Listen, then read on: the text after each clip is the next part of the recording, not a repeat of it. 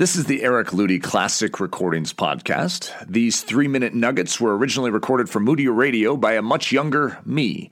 And though this material may be a bit dated, the truth package within it is still relevant today. I hope you enjoy it. There is something in the biblical story of David and his mighty men that stirs my blood. It's so utterly manly, so death-defying, and so heroic. There is a part of me that wishes to jettison back in time and join them in their labors to see David gain his rightful throne.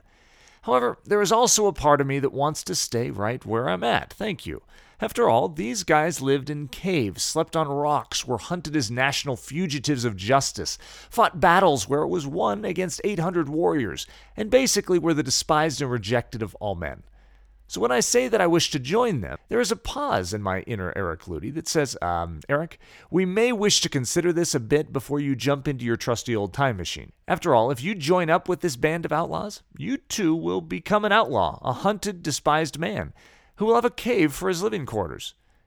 If you are anything like me, then you very likely have two longings stirring within your chest as well. There is a longing for the hero's life, a craving to fight for the least, the lost, and the downtrodden. And yet there is also a longing for comfort, peace, ease, applause, the good life. King David was quite an amazing man.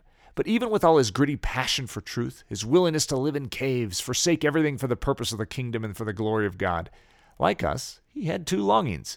What made David great was his willingness to risk everything and not listen to the me longing, but to only give ear to the longing that said, "Follow me down the dusty road to Calvary and die, David, so that you might truly live."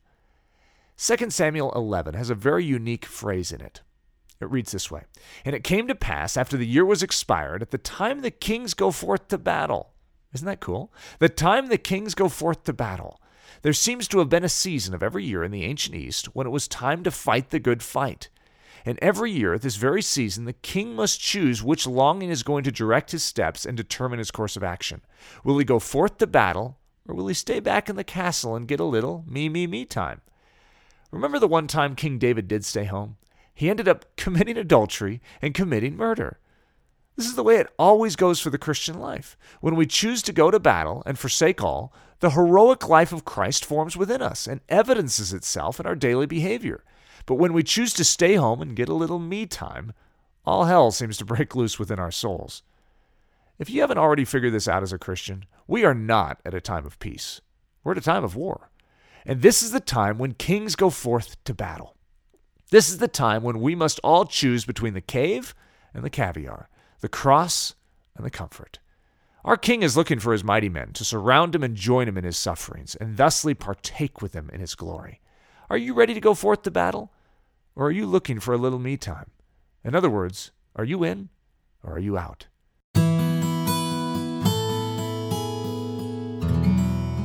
We hope you enjoyed this classic recording. This podcast was brought to you by the creative team at braveheartedchristian.com. For more information about me, Eric Ludy, or to view the transcript of this podcast, please visit ericludy.com.